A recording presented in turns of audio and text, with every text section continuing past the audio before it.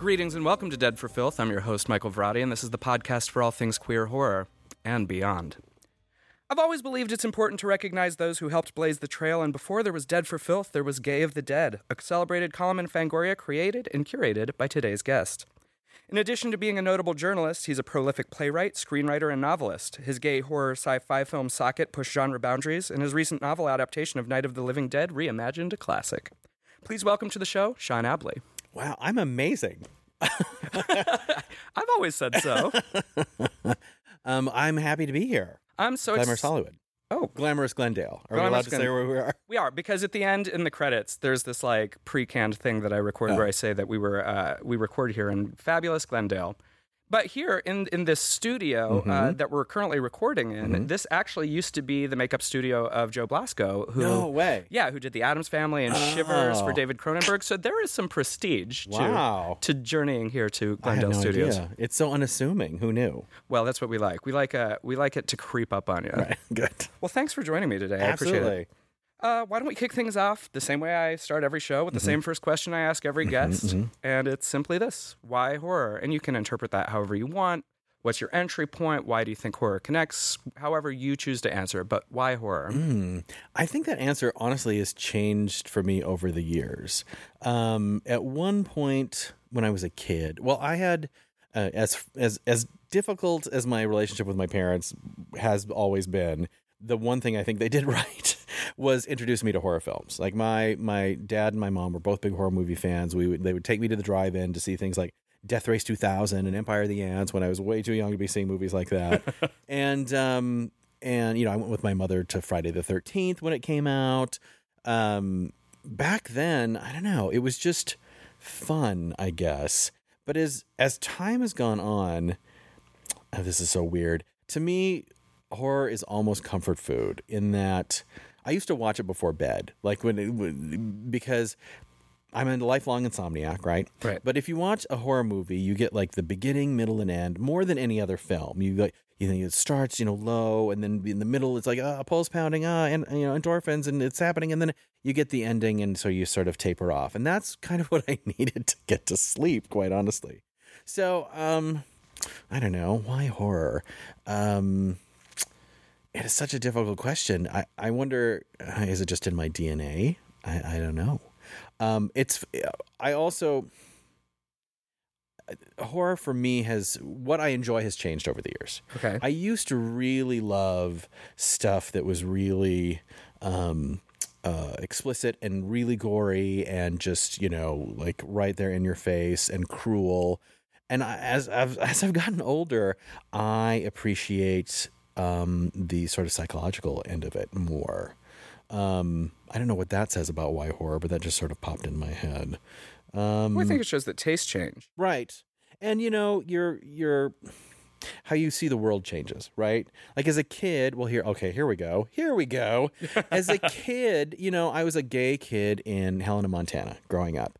And I always knew I was gay. I didn't have any fine, this is terrible, I want to change this part about me. That was never the case. But what was the case is I was a gay kid in Helena, Montana. Right. It's not the most... I love my home state. I am very loyal to it as a purple state. It is, very welcoming to gay people at the moment. But when you're, 8, Right. you don't see that, and you're 8 in the, 70s, you don't really necessarily see that. So, I don't know, horror as revenge fantasy, horror as watching the bad people ultimately fail. I mean, that's now the bad people never fail because there's always the tag and it's like, oh, they're still alive, you didn't kill the monster, right? But back then you could see bad people actually get their comeuppance, or the bullies and that kind of stuff. Well, that's interesting because, of course, the themes of the show. We kind of connect horror to the queer identity, and in that discussion you said there was that outsider feeling of growing up gay in Montana. So do you think that from an early age, especially considering the work that you would later do, you always associated your maybe kinship with the genre with your queer identity? I think it was more with I didn't connect it to queer, but I connected it to outsider. Right.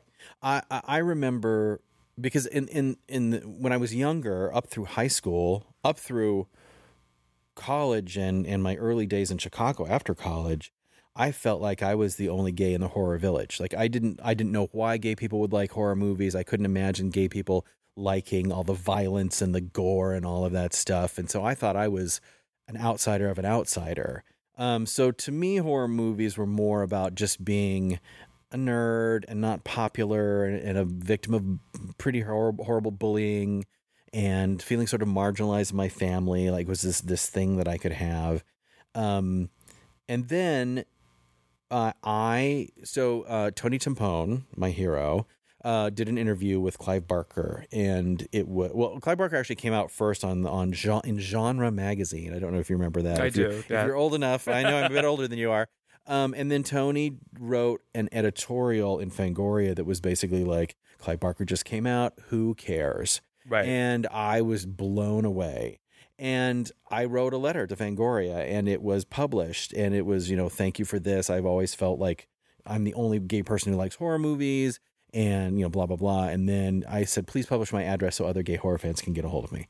And I got letters. I started getting letters from other gay people across the country. One of whom I actually, that all sort of faded away, but one of whom, Scott Witherall, if he's listening to this, he and I corresponded for a little while, lost track for decades, and then I ran into him again fairly recently at a convention. Anyway, that's when...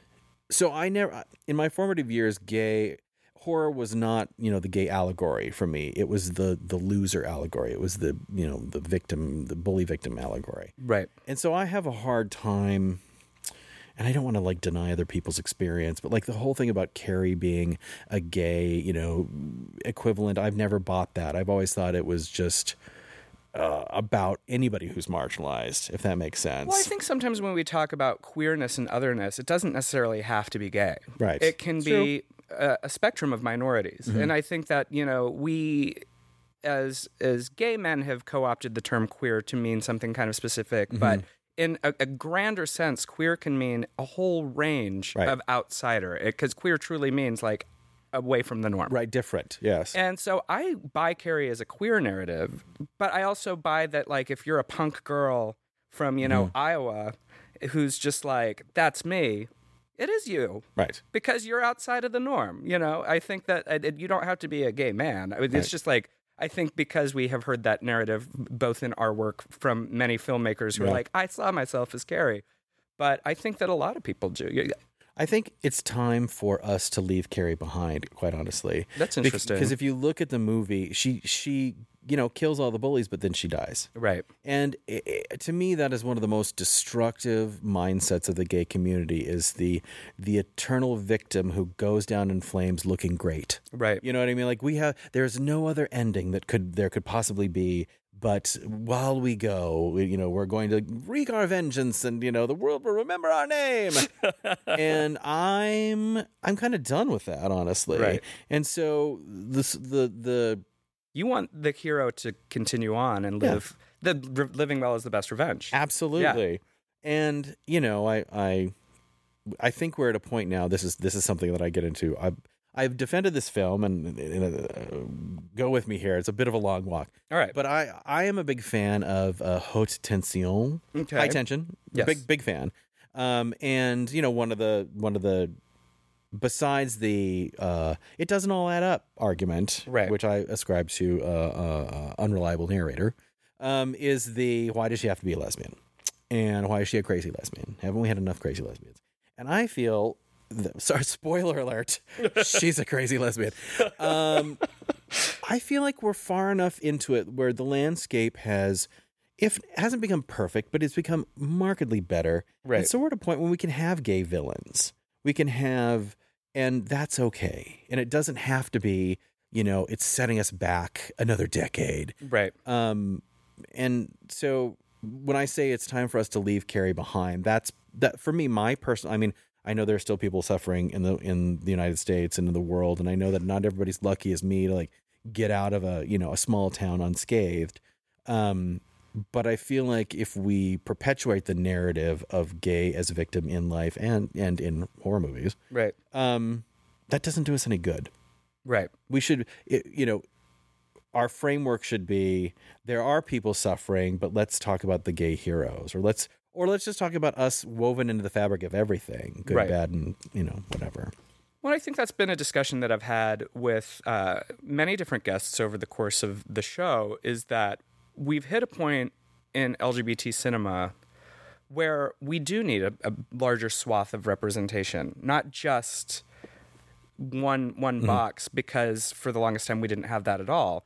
But I think that, yes, we are ready for gay villains. We're ready for gay characters across a spectrum.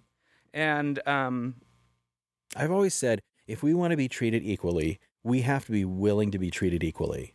And so that means we will be the object of, terrible reality shows. We will sometimes be the villain, sometimes be the victim, sometimes be the hero.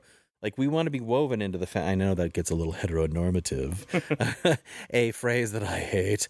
But if that's our goal, then, I understand we want to over course correct just to sort of shore it up a little bit. But eventually, I think I don't know. Again, this is easy for me to say, sitting here, married, doing well, Right. Happy gay man. So I will certainly take those brickbats if people feel that I'm talking out my ass about my privilege. Well, let's put a pin in the privilege for a Sure. second and go back to your journey into the world of the genre. Okay. So you grew up watching movies with your parents. They took you to see things. At what point did you know from watching these that you wanted to go beyond the realm of fan into working in writing stories? Because you started writing at a fairly early age, right? I did. I was a really sort of artistic kid. I wanted to be an actor and I wanted to write. Although the actor part was the part that manifested sort of consciously. I was always writing things, but I never really thought about that as a career for a long time. But I wanted to be an actor. I wanted to be in horror movies. Here's part of this whole like gay as villain thing. The villains were more fun. Yes. Like I wanted to play the killer. Like who doesn't want to play the killer? And I wanted to play me. And so I wanted to play, me as a killer. And I was forever bothering my parents about like, if I was in an R-rated horror movie, would you let me go to the premiere? Like that was. And finally my dad was like, I don't want to hear about this anymore until you go get into a play. Like go, I don't want to hear about your acting in this. Just go do it, and then we'll talk about it. And so then I went to community theater and started acting. So it was pretty early on. As far as being a writer, I started out as a playwright in Chicago as part of my theater company, the Factory Theater that I co-founded there. And I just started writing at that point sort of out of necessity. Chicago's a big theater town. There's a lot to do, but not all of it was great at the time. And so some friends and I just started writing our own stuff. And then I started becoming a writer. And a lot of the plays that I wrote were like horror riffs or, inspired by horror movies. I have one called Attack of the Killer Bees, which is literally like 10 horror movies all sort of rolled into one. Barbara and Johnny from Night of the Living Dead survive. And they, are being chased by the 50-foot woman and then body snatchers and all that. Anyway, so that was in my 20s, so that would have been in the 90s, and it wasn't until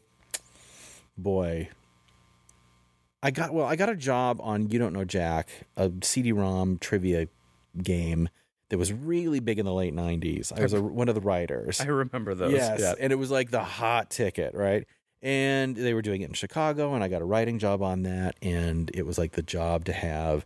And Hollywood was looking at the game and the writers, and I tried to unionize the shop at one point, and as a writer, and the owner. How'd that go? It got me to Los Angeles. I went to so I tried to unionize the shop, and the president of the company. It was one of those, like software companies, so everybody's like in their tennis shoes or whatever. So when I say the president of the company, it was like just this other guy, right, that had created it all. He's like, why do you want to unionize the shop? And I was like, it just came out of my mouth. I said, because I want to write for TV. And I hadn't really thought about it till then. But in that moment, I was like, oh, I do. I want to write for TV. And he's like, well, let me hook you up with an agent in Los Angeles. Basically, get on my face, kid. And he hooked me up with my agent. And 6 months later, I was in Los Angeles and I was working here. And that's when I thought, oh, I could actually do this. And my first spec script, because back then you had to write spec scripts of shows that were already on TV, Right. was a Buffy spec script. And it had a queer character in it. Oh. Long before Willow came out, and it got me my first jobs. Do you remember what your Buffy spec script was about? I do. It was about sirens. There was a, how in Sunnydale Vale.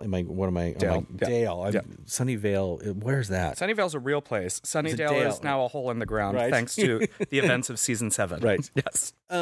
It was about a modern day siren who was controlling men with her singing voice, and the one man in the sort of Buffy sphere that was not controlled by it was this one kid, and you find out it's because he's gay. So he's not not going to be wooed to her by her, sexy singing, and he helps save the day.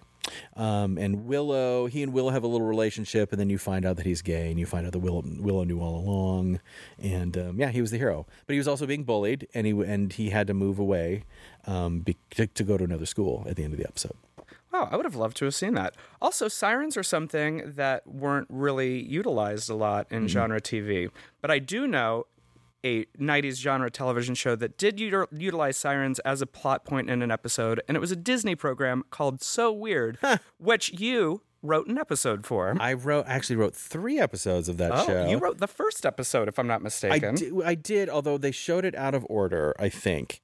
It was one of the two. Yes, that's an actually interesting story. So that was my very first job as a narrative writer. When I moved to Los Angeles, I was writing for game shows because that's what You Don't Know Jack was, and, right. and various other sort of. Because you worked on the dating game too, right? I worked on the dating game. That was right before I got So Weird. I'd written on a couple game shows, and then I wrote on one for Disney Channel called Mad Libs, based on Mad Libs, the book game. Right. And that got me my Writers Guild card, and then I went over to the dating game for a little while, worked with Chuck Woolery, a despicable human being, and then I got So Weird, and because of my connections with Disney, that got me in the door. And here's an interesting story. So I go to my very first back then, the shows like on the Disney Channel would not have a staff. They would usually have showrunners, and then all the episodes would be done freelance. Right. So instead of everybody in a room breaking story, you would sort of go in and pitch your ideas, and they would pick one or not, and then they would send you off to write, and the showrunners would help keep the continuity of the show. But you weren't all in the same room. So I went in for my very first meeting to pitch, and at this point, it's not known if I'm going to get an episode. It's just go in and pitch to them. Right. So I went in and pitched these episodes, and as I'm pitching, the showrunners are this couple, John and Allie. And as I'm pitching these episodes, every once in a while, Allie will go, no, my dad did that. No, yeah, my dad did that one too. No, that's a little too close to the one that my dad did. And I'm like, what is she talking about? And I'm terrible with names, but it suddenly hit me. And I looked down. I had a pad of paper in front of me with like all the information about where I was going for the meeting. I looked down, and the couple's name, John Cooksey and Allie Matheson. No. And I suddenly realized, oh my God, I'm sitting with Richard Matheson's daughter. And I could not be a bigger fan of Richard Matheson. I am like, I mean, he is an idol. If there's anybody to whom I aspire as a writer, as far as TV stuff, it's him. And I don't know why I didn't put it together before I got in the room. I wasn't thinking about her last name. And so then we started talking about Richard Matheson, and I started gushing like a moron about him. And she's like, good natured, but like, we're there to talk about their TV show, not her dad's TV show. And at one point she said to me, so just what do you think of, how would you characterize my father's writing? And I said, well, I think there's a real sort of thread of conspiracy theorist running through it. And she shot back, try paranoid. And that was so anyway, that's so that was a really great job. They were really great to work for. And I did 3 episodes over the 3 seasons, one each season. John and Allie left the show after the 2nd season, and the other showrunners came in. And I did, what did I do? I did the website that predicts the future. Right. Web space site, SIGHT.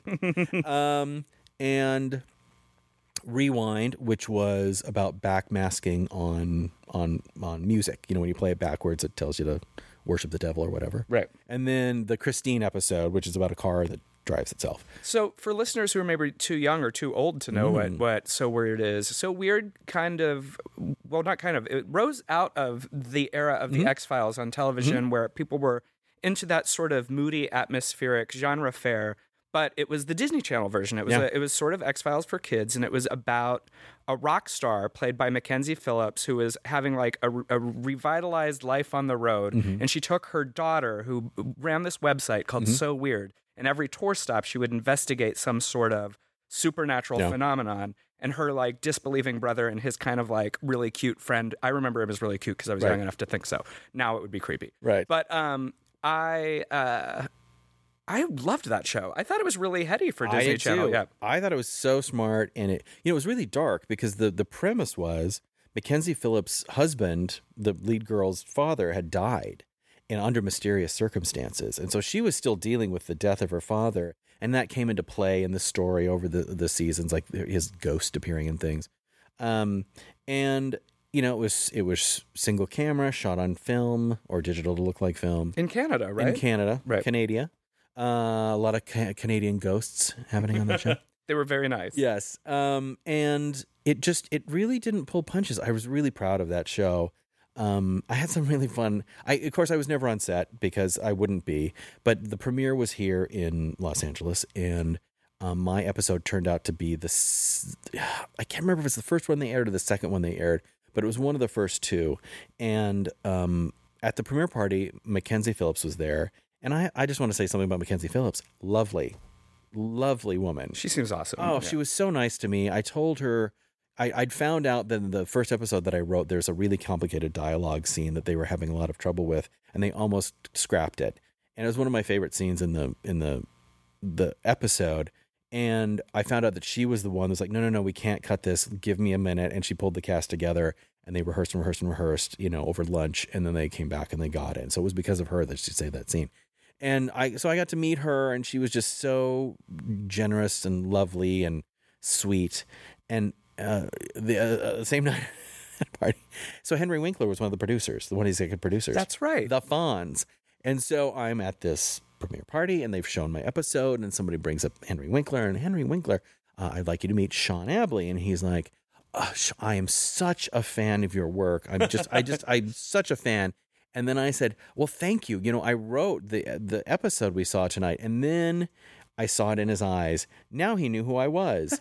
He was totally bullshitting. So now he truly was a fan of my work. But up until that moment, it was such a Hollywood moment. I couldn't believe it on my very first gig. Well, I don't know if you remember the first time we ever met in person. And I don't remember even the circumstances. But like when we were it had to have been through like Bart or Alan or somebody. Right. But you... I knew that you had been doing Gay of the Dead for Fangoria, but when we met, I was like, oh my God, didn't you write an episode of So Weird?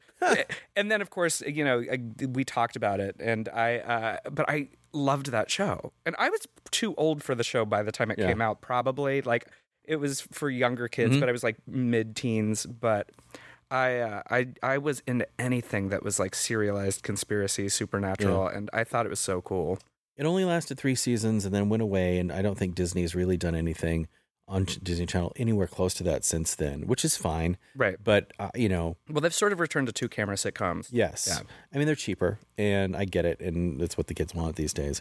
But, I love that show. I loved that job. Now, the other thing I have to ask, in the world of children's supernatural work, another show that you wrote a few episodes for was Sabrina the Teenage Witch, the animated series. Yeah.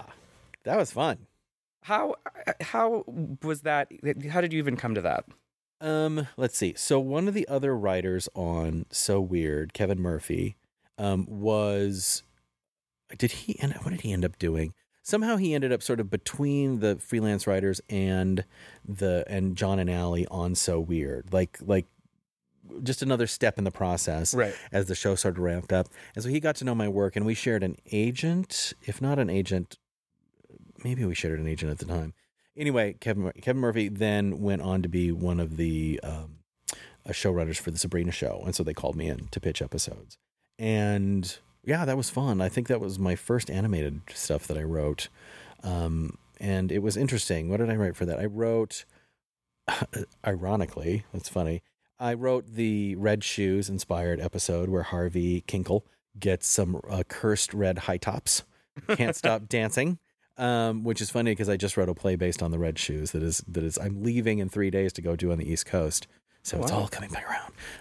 I wrote the Christmas episode, which comes up. The Christmas, every show has a Christmas Carol episode, and I wrote the Christmas Carol episode of that show. I do love a Christmas episode. I think you may be the first guest that I've ever had on that's written animated work. Okay. In terms of writing for animation, do you find it more freeing because you don't have to worry about budget?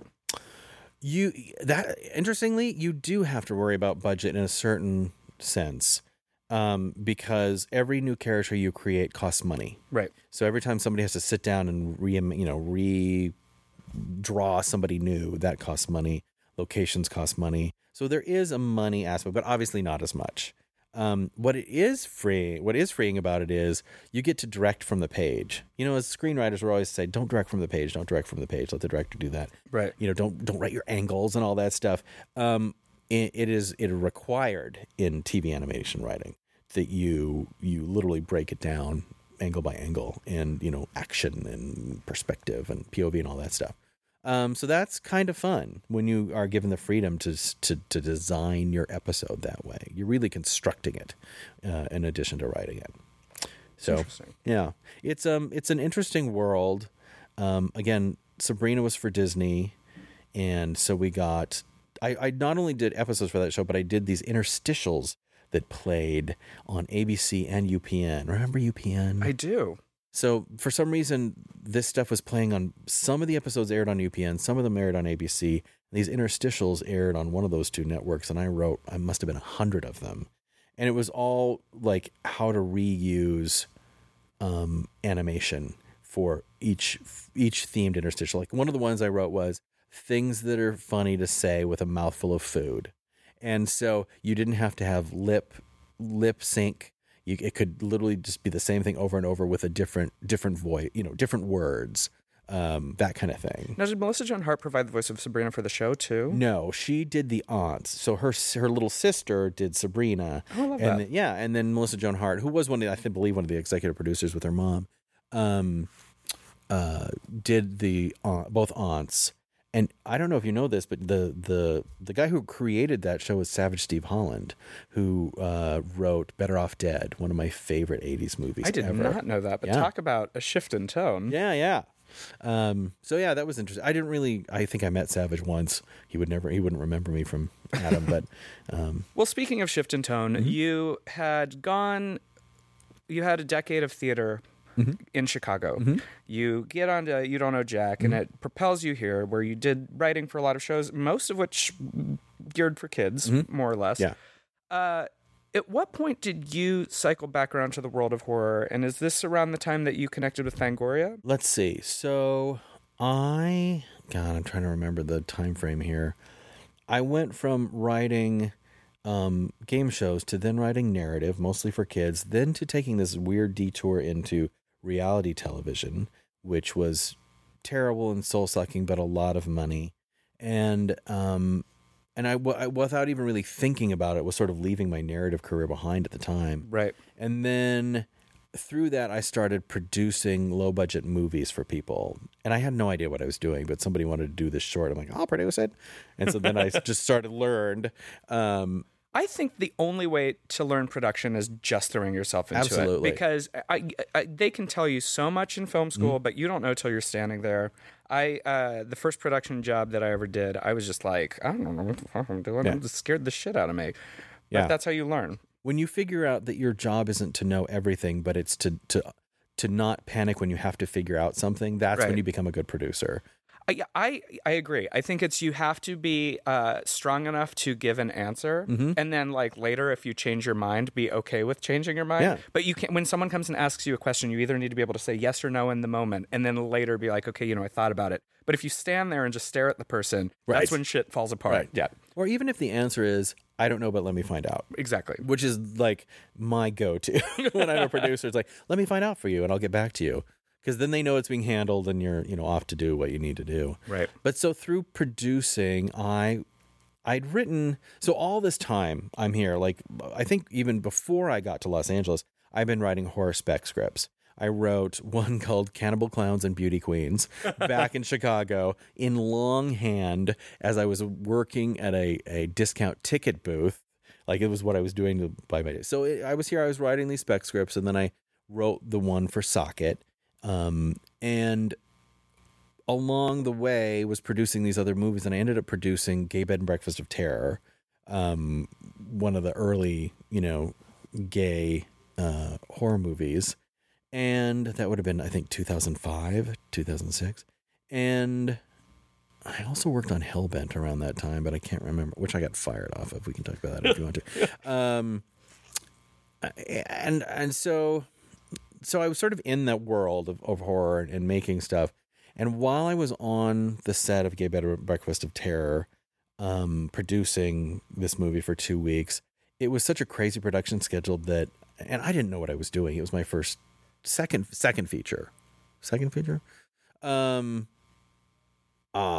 mean, I didn't even know what a first AD did. Like, I was the producer, I didn't know what a first AD was. I know directors who still don't, so right. It's fine. Like, I literally was like looking it up on driving to Arizona where we shot that movie.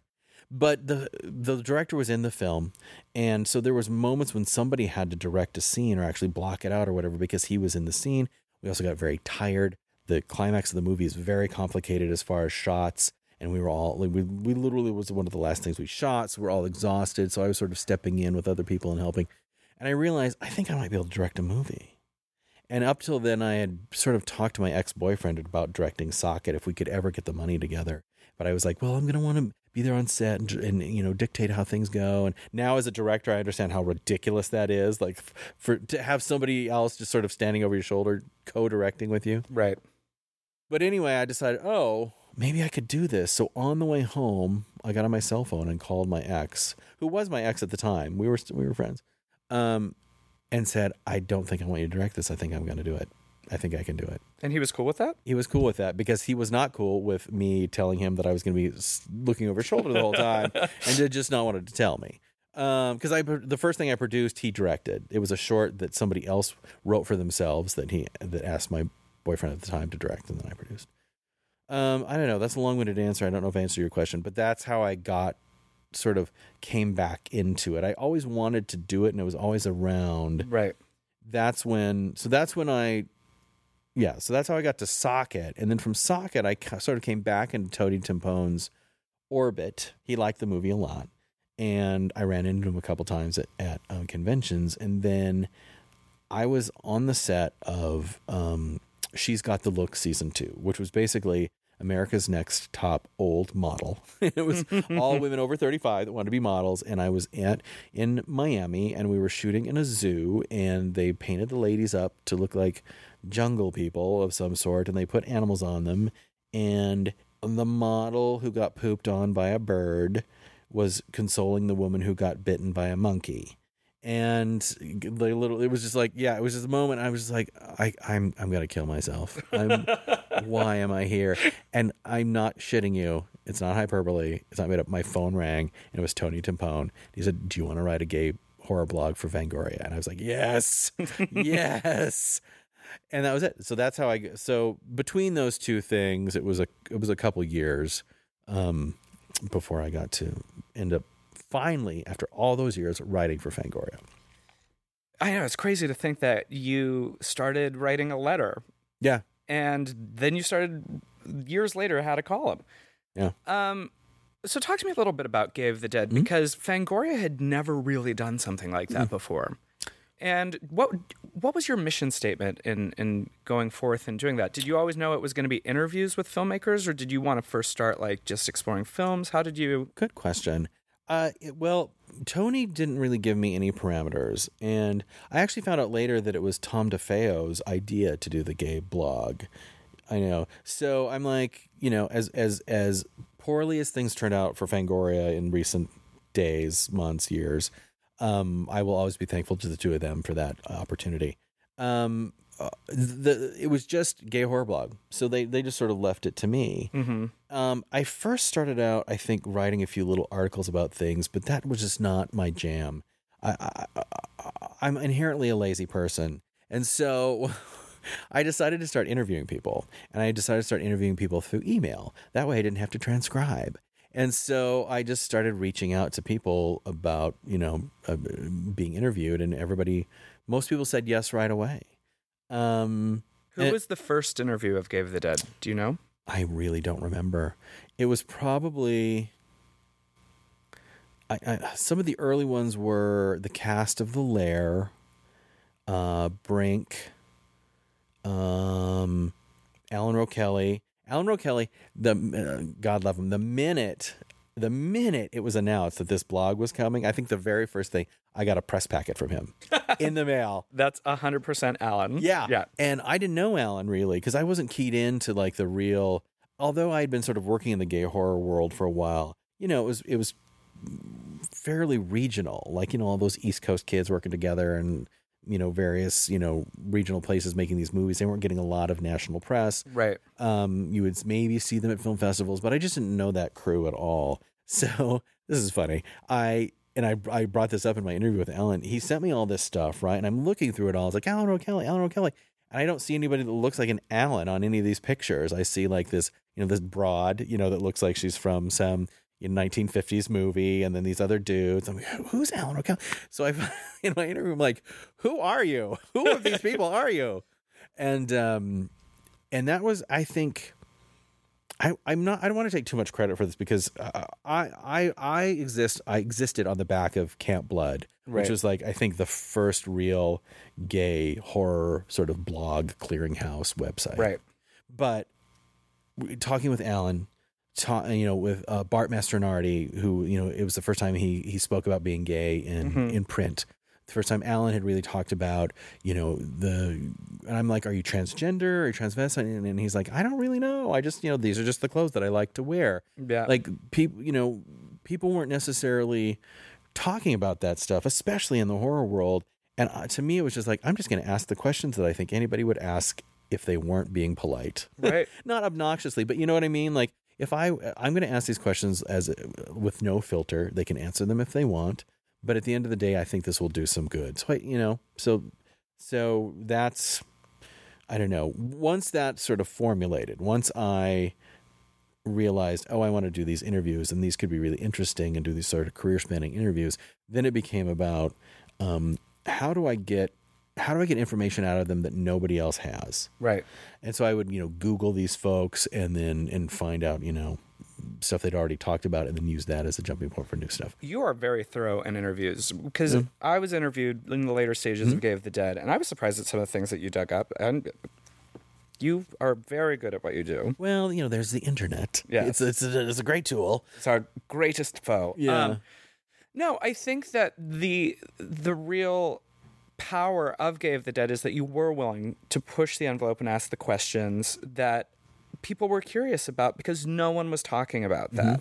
And I with Camp Blood before you and Gave the Dead, and something that we seek to do with this show as well, is that there's always a need for it. And do you feel like, even though time has evolved and we do have these platforms, we're still not being represented in the genre as well as we could be? Do you think that's true? I think there's always room for improvement. Yeah. Absolutely. There was a moment there when Socket came out and Gay Bed and Breakfast of Terror came out. They both came out about the same time, and Hellbent and a few other films around that time that I thought, oh, the gay horror genre, it's happening. Right. And it just didn't happen. I think. I mean, as a genre, I don't think that it really took hold. Right. Part of that is the fact that the bottom fell out of the independent film industry when the economy tanked, and all those gay dentists with extra money to spend on giving it to someone to make a movie, like, we're keeping their money. You know what I mean? It just sort of dried up. I miss the era of the gay dentist, honestly. Yeah. Yes. I mean, I think there's still a ways to go. And it does make me sad that I feel like what I thought was being built sort of dissipated. That being said, it's still out there, Right. And do we need a gay horror genre? I don't know. I think we did. I don't know if we need that. It's sort of like the bear movement, of which I am a part. It's one of those things where any social movement with its success will make itself irrelevant. So the bear movement was like, oh, we need to force this new different body type of person into this world of homogenized gay men, and then it worked, and now it's sort of we're just part of the fabric now. Oh my God, I love a good bear party. Can I just say this? Anytime I ever go to like a gathering that's hosted by bears, it's always done up right. Right. There's good food. That's it. There's good food. I'm just going to buy into the stereotype. I'm glad, I didn't want to say it, but I'm glad that you did. Because, like, I'll go out in West Hollywood to these events, and it's just like, well, we have this vegetable tray. I'm like, I did not eat. So, like, if we could get, like, a grilled cheese up in this piece, that would be great. Yeah. The best food I ever have at parties, and I know you know these guys, the Linoleum podcast guys, Alonzo and Dave, who are dear friends of mine, and my husband and I have dinner at their house like twice a month. Their like holiday parties always have like the best food. Well, Alonzo truly is Mr. Christmas. Yes. Like he exists to propel the like joy of the holidays. Yes. Yeah. Well, I know he's been watching your stuff, which is funny. It's like I've sort of transitioned not out of horror, but into the sort of playwriting thing right now, and you have like taken this Christmas movie writing thing by storm, which is, I think, for both of us, something that many people probably wouldn't have predicted we would do. No, and it's interesting, too, because, as you know, with genre material, it's sort of evergreen in the way that people are always looking for new horror movies and new cult cinema, even if it's not new. Like, they're just looking for new things to discover. So I'll still hear from people who are watching Sins of Dracula or Tales of Poe or some of the shorts, and I, of course, am working on new horror projects. But then there's this whole world of the Christmas movies that you reference that, and most of the listeners know that I've written Christmas movies for Lifetime and Hallmark and Ion. And there's a new one coming this year that I'm working on right now, as well as a thriller for Lifetime. I'm sure Denise Richards is very thankful, right? Hasn't she been in at least one of yours? Yeah, she's great. She's really great to work with. I made a movie. I wrote a movie with her where she runs a bakery. Oh, good. But the funny thing is... Like she's ever eaten a carb, that girl. Well, they were gluten-free. But the funny thing about it is that there is this two communities of awareness of the work that you do. And I've talked about this in interviews before, in that I don't really approach the work differently. Mm-hmm. It's just based on the situation the characters are in. Because in my brain, a Christmas movie and a cult film are kind of the same because they have structure and they have rules. They're just different kinds of cult films. Right. But my favorite is I'll be at Comic-Con and I'll be like sitting at a table and like signing a poster of Tales of Poe, and like someone's mom's like hovering in the background and she's like, I love a Christmas reunion. And like, so I occasionally will like have a couple posters for those just in case, like someone who's like their punk brother and their cool mom, Right. Yeah. And I love that, as you said, you have kind of exploded into the world of play, work, but you've been doing it your whole life, as you said, with the Factory Theater. But this is a good time to bring up. You have started a new endeavor called Plays to Order. Tell me about that. So I'm nothing if not a self-marketer, and I started this company a while ago. It's sort of come back again in a new form. Originally, it was I accidentally wrote. I've been a playwright my whole life. I never stopped really doing it, but there was a moment after, sort of in the middle of my reality TV days, where a friend that I'd worked with in a theater 20 years ago had now taken over that theater, and they were looking for plays for that summer, something for a family. Can you write something? And the play was I think that year was the Rise of the House of Usher was the play that I wrote. So it was this whole thing about how the events of Usher had happened, but now it was like the sequel or something like that. And then I wrote another one called Dracula's Daughters, a family comedy. And that play, I accidentally wrote a play that high schools could do. And I got it published, and high schools just started doing it and over and over and over again. So I started doing some research, like, oh, there's a need for this. And I realized that there was a lot of terrible plays out there for young performers. And so I decided to create a company where I would approach high schools directly and say, do you need a play? All these other plays are garbage, which is so mean. It's not true. But that was my selling point. Right. And I can write it for you specifically. And, if you need a play about bullying and it has to have 12 girls and 2 boys and it needs to be somehow connected to our curriculum of Shakespeare or something, and I'd be like, great, I will write that for you. And so that's where it started. What's the turnaround time? What if I came to you with that exact order? Like, I need to play with 12 girls, 2 boys, Shakespeare curriculum. From the initial order to delivery of play to a school, how long does it usually take you? I would prefer it to take 2 months. I've done it in a shorter amount of time. One thing that I learned over the years, of my, pluses and minuses as a writer, one of my pluses is I can get a first draft out really quickly. One of my best episodes of So Weird was written starting at 11 o'clock at night with, fade in and ending at 6 o'clock in the morning. I wrote an entire episode in a night for that show, and I was behind. I mean, it was due that next day, and I lollygagged. So I can write really quickly, but to get it back and forth, you write your draft, you get it to the teachers, they give you input or whatever. So I would like to have a little oxygen, a little air in between all these things. So about 2 months. Now that's sort of gone by the wayside lately, because I was getting my MFA and I just didn't have time to do all these commissions. Right. And now I've started publishing with that company, and it started with publishing my own stuff. The world of play publishing is completely different than it was when I first started in the late 80s, early 90s, where Samuel French was like the only game in town. And only if your play had been in New York, right? Now there's all these other publishing companies, of which I'm with, many of them like PlayScripts and Brooklyn Publishers, that, just take content that they deem as worthy rather than where it premiered.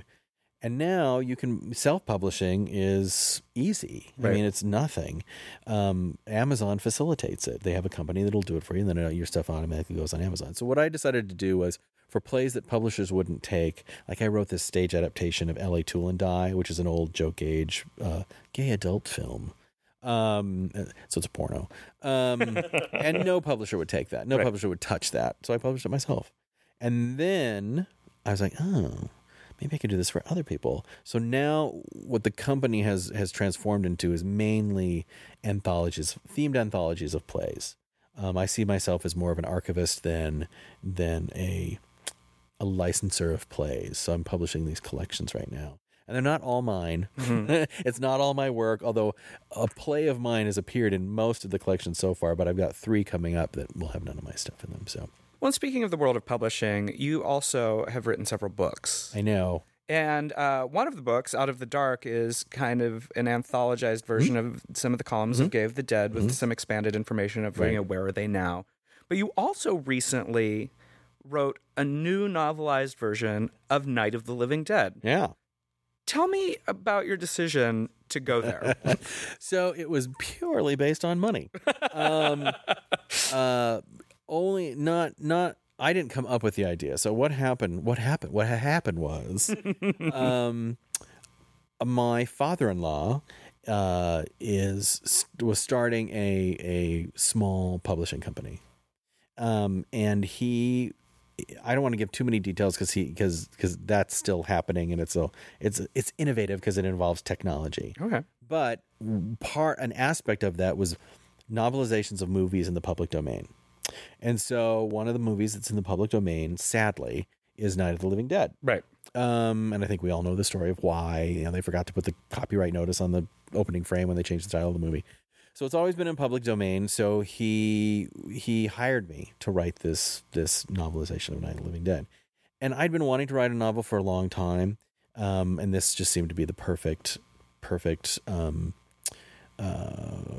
opportunity. And I knew that I was setting myself up for criticism by doing this, because, it's like, we love George Romero. It's totally unfair that his movie's in public domain. There's so many vultures. Right.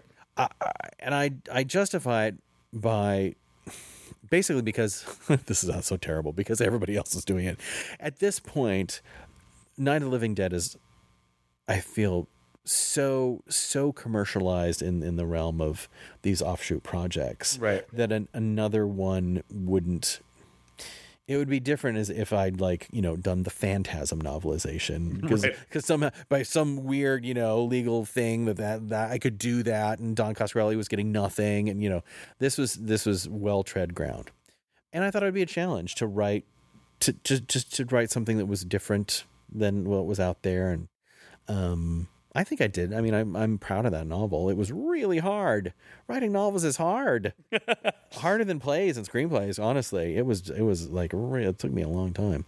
It's funny you say that, though, because I have spoken to other writers who work specifically in prose, and they kind of like freeze like a deer in headlights when you talk about screenwriting. And I'm sure he won't mind me saying this, but Del Howison, who is a editor in the world of horror and also owns Dark Delicacies, a popular location for horror enthusiasts. Where I think we've both had signings. We both have. had signings at Dark Delicacy in Burbank, That's California. true. Del has written books and short stories, and one day he was talking to me about trying to adapt one into a screenplay, and I was like, well, why don't you? And he was like, oh, that's no way, man, no way. So I just think it's like you're saying that it's hard to do prose, and then I've got a prose writer that's like, not a screenplay, never. It is interesting because to me, writing a play isn't hard. Writing a screenplay isn't hard. I mean, not that it's not difficult work to come up with things, but like the format, it's not a mystery to me. Right. But with writing a novel, here's my main takeaway. This may seem ridiculously trivial, but you can't use the same big word twice within like the same couple pages. Right. Like if you use the word, fantastical, like if some character in your play says, oh my God, that's fantastical, you can't use that word again because people will go, oh, he just used the word fantastical twice. You know what I mean? Like like you have to map every effing word of the book to make sure that you're not repeating yourself or turns of phrase that would just come naturally. Oh wait, no, I said it that way. Yeah, it is like spinning a million plates at one time and really satisfying. Well, tell me about the decision to go get your MFA, because you are a working writer, you're a published writer, but what made you decide to pursue a terminal degree in the world of writing? Good question. Well, originally it was so I could teach. I have done a little academic guest facultying, but it was really hard to get those jobs because all of them want an advanced degree. And secret reveal, I never finished my undergrad. So I was out. I mean, it was, these people would want me to come teach and they have to bend over backwards to get me in there. Right. So I wanted to go and do that. And that was sort of the main thing. But as soon as I got there, it changed. It's been a long time. It's been since the Factory Theater that I've been plunged into a creative environment like an MFA program. It's like theater summer camp. Like all you do is theater. It's not like undergrad where you have to do math, and take a science. All you do is what you want to do. And it is a joy, like every minute of it. And through that, I've never taken a writing class before in my life. Like up until this MFA, I just started writing. I was just naive and just thought I could do it. And I've learned so much, at the age of 50. I don't want to say that I wish I had back then, but I'm happy that I have now. Right. And I think it makes all my storytelling stronger, having learned what I learned. So I'm working on my thesis, and I'm heading back there for a month to do a play that I wrote that went to the Kennedy Center this past year. Oh, congratulations. Thank you. I mean, it went to the Kennedy Center in a reading, I guess, part of the Kennedy Center American College Theater Festival. Which was a great honor, and now it's getting done, and my school's doing it. So, well, speaking of prestigious writings, yes, I would like to switch gears a little bit and ask you about your recent work on the Witchcraft franchise. Oh, the longest running horror franchise in the world is the Witchcraft franchise, right? Of which I just wrote the 15th and 16th installments and helped on the story for the 14th. Wow. Yeah. So how much research in a 14, 15, and 16 running franchise do you have to do to prepare for these? Well, I actually did quite a bit. I went through, because what I want to do is I want to get a little meta with it, right? So they have these continuing characters that have been with the franchise for almost the whole thing. And, the rights to this franchise bounce around, right? The current person, well, I don't think he holds the rights, but he was making the movies for the people who holds the rights, David Sterling. Mm-hmm. David Sterling, those of you who know low budget horror, that name will probably ring a bell. He can make $1 out of a dime, that guy. So it's a little inconsistent in the history of it, but there are some characters that have basically gone through the entire franchise. So I didn't watch every one, but I, read up on the plots of all of them and sort of tracked the characters and all this stuff. And, and so then I created the 15th and 16th episodes, and the 16th was. It started out as a witchcraft movie about the witchcraft franchise. So it's called Witchcraft 16, Hollywood Coven. And it is set in the world of people making the witchcraft franchise. And it turns out that the witchcraft franchise is, of course, actually witches. Like, they're really being witches when they're making these movies. And the reason they're doing it is make these sacrifices on camera. But they're cursed. And everybody that's been in a witchcraft movie has died. So that was the original pitch and what I wrote. They changed the name of the franchise in the movie to something else when they finally shot it. But yeah, that was it. So it was, I contributed to the story on 14 and then 15 and 16, and I had to write them so they could all be shot at the same time. So it had to have the same number of actors. It had to have all the same locations or a location that could be redressed. Okay. And I had to track the names. So even though in the 16th one, it's people that are playing characters, I had to have them have the same names as the 14 and 15. It was a puzzle to put that all together. And sure enough, they shot 3 movies, I think in 9 days. I think, and maybe which was Socket's actual production schedule too. But yeah, they shot all 3 movies. That is wild. It's nuts. And, I can't imagine these actors having to like jump from movie to movie, Will you return for Witchcraft 17? I don't know. I like working for David. Again, we were talking earlier about how I've had very little penetration into the low budget horror world, even though I'm willing to write for pennies because I just love to do it. And I understand because most of these production companies have a very strict sort of template. Right. They need people that can follow that template without having to screw with it, so they can just hand it in and it can be shot. Right. So I understand it's hard, but hey, everybody at the Asylum or Fred Olin Ray or those people, I'll write for free. I won't. I know. I won't really write for free, but I might as well have for these witchcraft movies. Let's be honest. And so David is a funny guy. I wrote a movie for him called Ebola. And that was when Ebola was big. Do you remember when Ebola was big? It had a moment, but then the next season we got bird flu and everything changed. Well, and that's it. And so Ebola never got made. I wrote Ebola, and I thought it was pretty good. And it was about people getting Ebola. But then, even though I wrote that movie in literally a week, by the time I got it and got it to David, we had moved on to everybody's like, Ebola isn't that terrible? It's like, no, damn.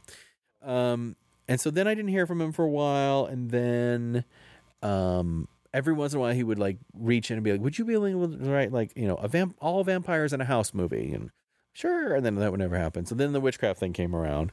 And I haven't really heard from him since, but I know that if I texted him, he'd be like, hey, I'm thinking about doing this other, series of you want it. So I'm in school. Like I just, as much as I can write those movies really quickly, until I finish my thesis, which will be in the next couple months, I can't do it. So yeah, but I would absolutely go there. Absolutely. I want to have a IMDb filled with that credit, right? Like right. I've got a good start. I didn't write Gay Bed and Breakfast with Terror, but it's on there, and Witchcraft, the Witchcrafts and Socket. I would love nothing more than my IMDb to be like Megabats versus, Jumbo Rats or whatever, anything like that would be. I want Megabats versus Jumbo Rats to be greenlit before this episode is done. Well, considering that some of those movies are made for $10, we could probably put it together ourselves. That's probably true. Yeah.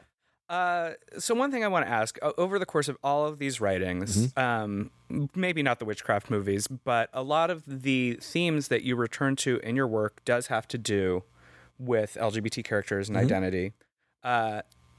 As a writer, do you feel it's important to include those narratives in your work? Well, I will say the witchcraft movies do have hot lesbians in them. So I feel like I'm doing my part for the community, for the hot lesbian fans. Yeah, I mean, it's funny. My friend Alexandra Billings just brought this up to me. Do you watch Transparent? I do. She's on Transparent. She plays Davina. She plays the recently disgraced Jeffrey Tambor's best friend on the show. Right. And she's like, and she's a big fan of mine. She's one of the reasons why I'm in grad school, whatever. And she's like, where's your gay play? Where's your gay play? And I'm like, I don't know. I don't know if I have that in me. So a part of me is like, yes, obviously, we need the representation out there, and more, and I want to say inconsequentially, if that makes sense. Like, right. we don't need more representation if it's going to be a stunt or if it's going to be a prop or a plot point. We need people out there that are just gay people doing their jobs. Right. So yes, when I was writing for Disney, I would always make sure that I put the ethnicity of characters in the character descriptions to force the casting directors to look for black actors or Asian actors, because I knew that the default would be white. Right. And so I thought, I'm going to do my part. I mean, my little part. And when I was writing for Sabrina, the Christmas episode, I made sure that I put that the Santa Claus was African American, because I thought in these little ways, I can do this little tiny bit. Right. So it's the same with, gay characters. I try to throw that in there. It's a little harder because gay, I mean, yes, we can probably spot somebody who's gay, who's obviously gay. Right. But because it is I don't know, it's not a manifestation of some sort of outward appearance necessarily. It's a little harder to be like, this person is gay, and then make him inconsequential, because then how do you know that he's gay if he's not like doing something, having a boyfriend or something? But yes, so that is where I stand. I there needs to be more gay stories, but there also just needs to be more gay people, there helping out, being part of the fabric of life. I couldn't agree more, and I feel like what a statement that sums up what we love here at Dead for Filth. Now, before we head off into the night, I do want to ask you about your involvement with AIDS Life Cycle. Okay. Because I don't think I've ever had a guest come on that has talked about it before. Oh, well, so AIDS Life Cycle is this, it's an event. It's a bike ride from San Francisco to Los Angeles over a week. And it is 3,000 people. And that's about 2,500 riders and about 500 what we call roadies.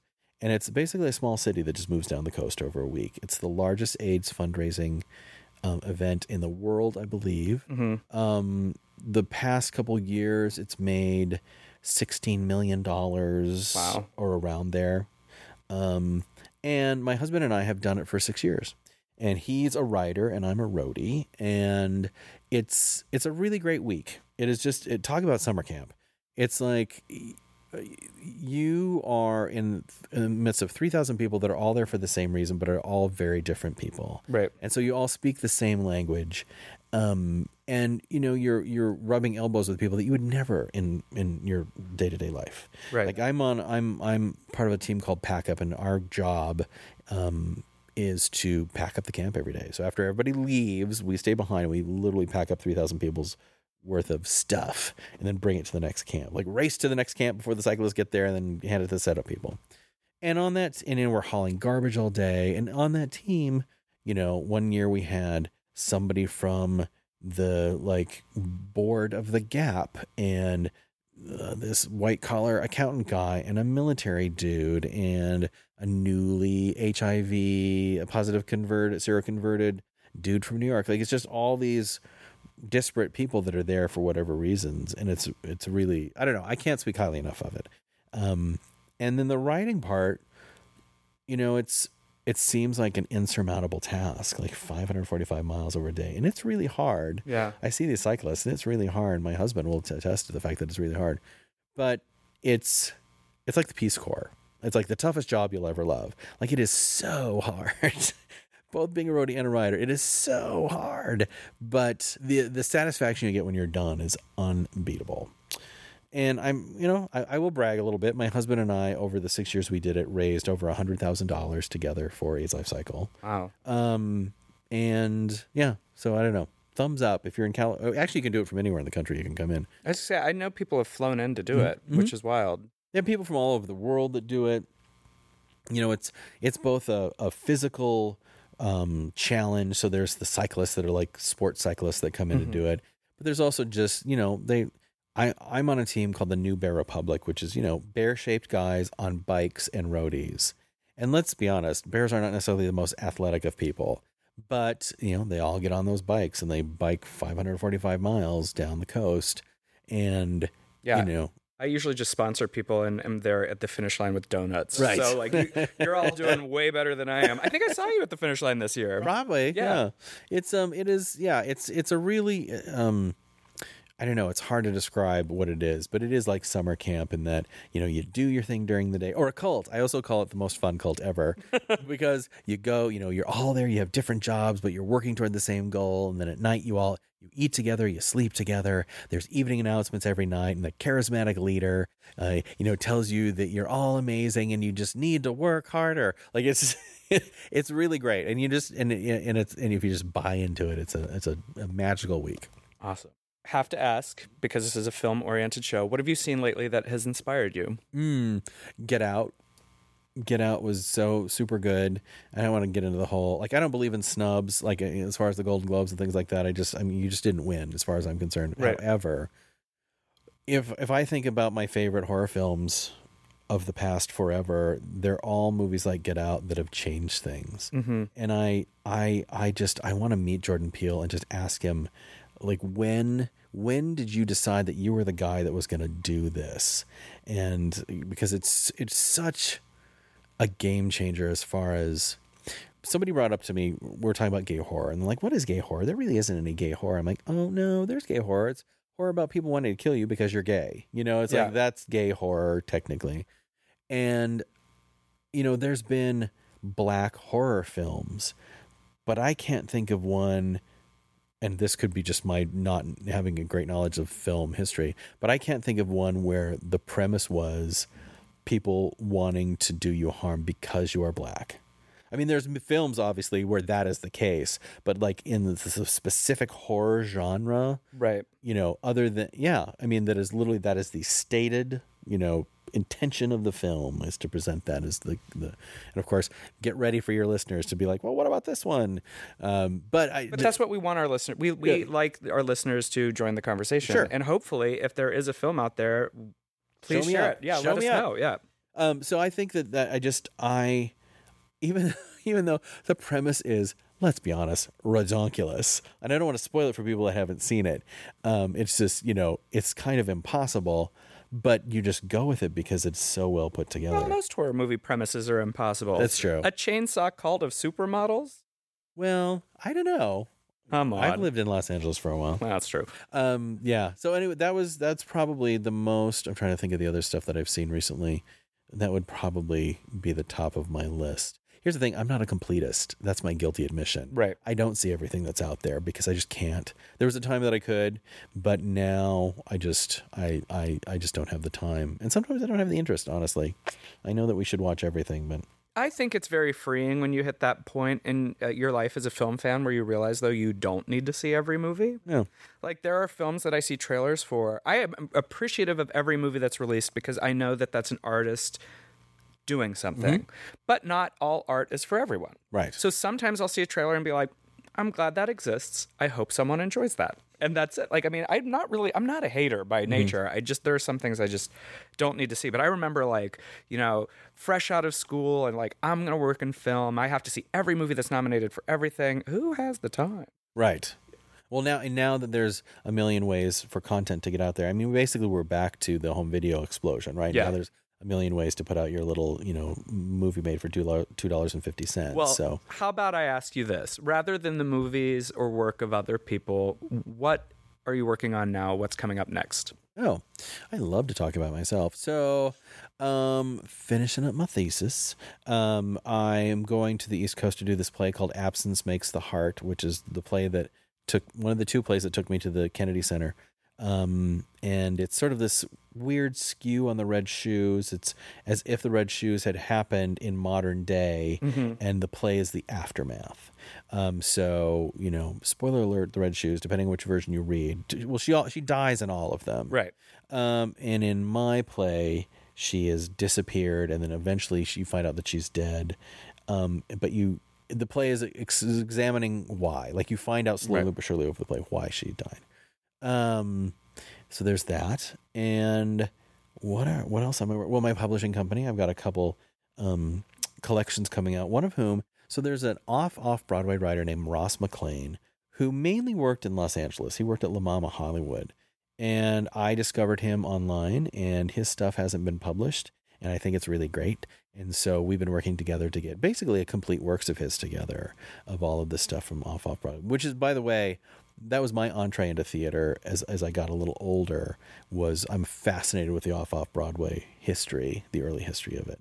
And I've had the fortune to meet people like Bob Moss, who created Playwrights Horizons, who was one of my instructors at Hollins, and Robert Patrick, who wrote Kennedy's Children, is out here in Los Angeles, and now this Ross McLean guy. So anyway, so his collection will be coming out via Plays to Order, I would hope within the next month or so. I'm leaving to do this play, so that I'm a one-man band when it comes to this publishing company. So if I'm, off, doing a play somewhere, I'm completely immersed in certain things. So those are the two biggies, and always writing the next spec horror movie, and look, now I hear that they like playwrights in Hollywood because we know how to tell stories. Yes. So once I'm done with my thesis, the door's open. Let me use my MFA to write, your Mega Bats versus Jumbo Rats. The movie that we didn't know we even wanted until today. Yeah. All right, so final question before we head off. Mm-hmm. You said that when you had initially set out to get your MFA, mm-hmm. it was because you thought you might want to teach. Mm-hmm.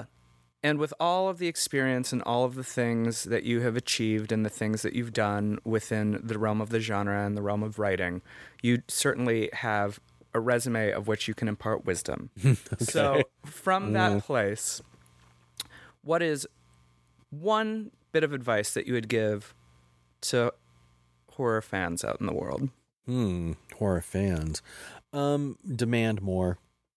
I think that we've seen by Get Out, again, I'll drop Get Out, that a smart horror movie can transcend the genre gutter that so many things are put into, not by us, but by the rest of the film community and fans and things. And so, one thing I've learned through my MFA program is really, you were talking about writing horror movies and writing Christmas movies and the similarities between them. And I think the similarity in all of them is it's based on character, right? Like characters with, wants and needs and obstacles and character.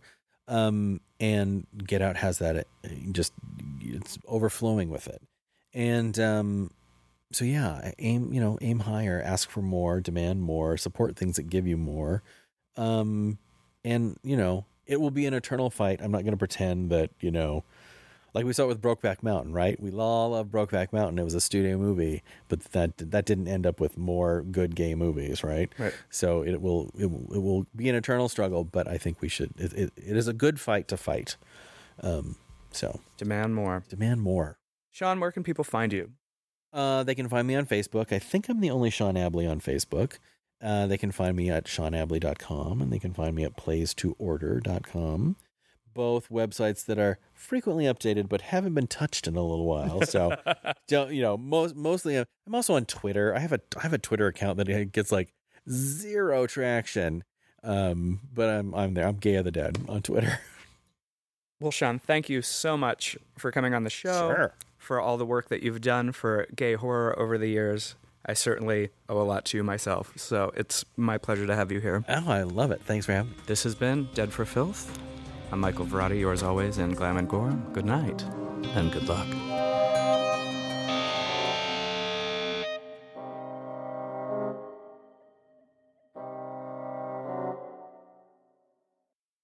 Dead for Filth has been a Reverie Studios production.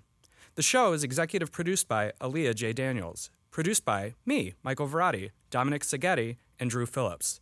The sound engineers for this episode were Dominic Seghetti and Drew Phillips. Music by my own Cubic Stone. Edited by Drew Phillips.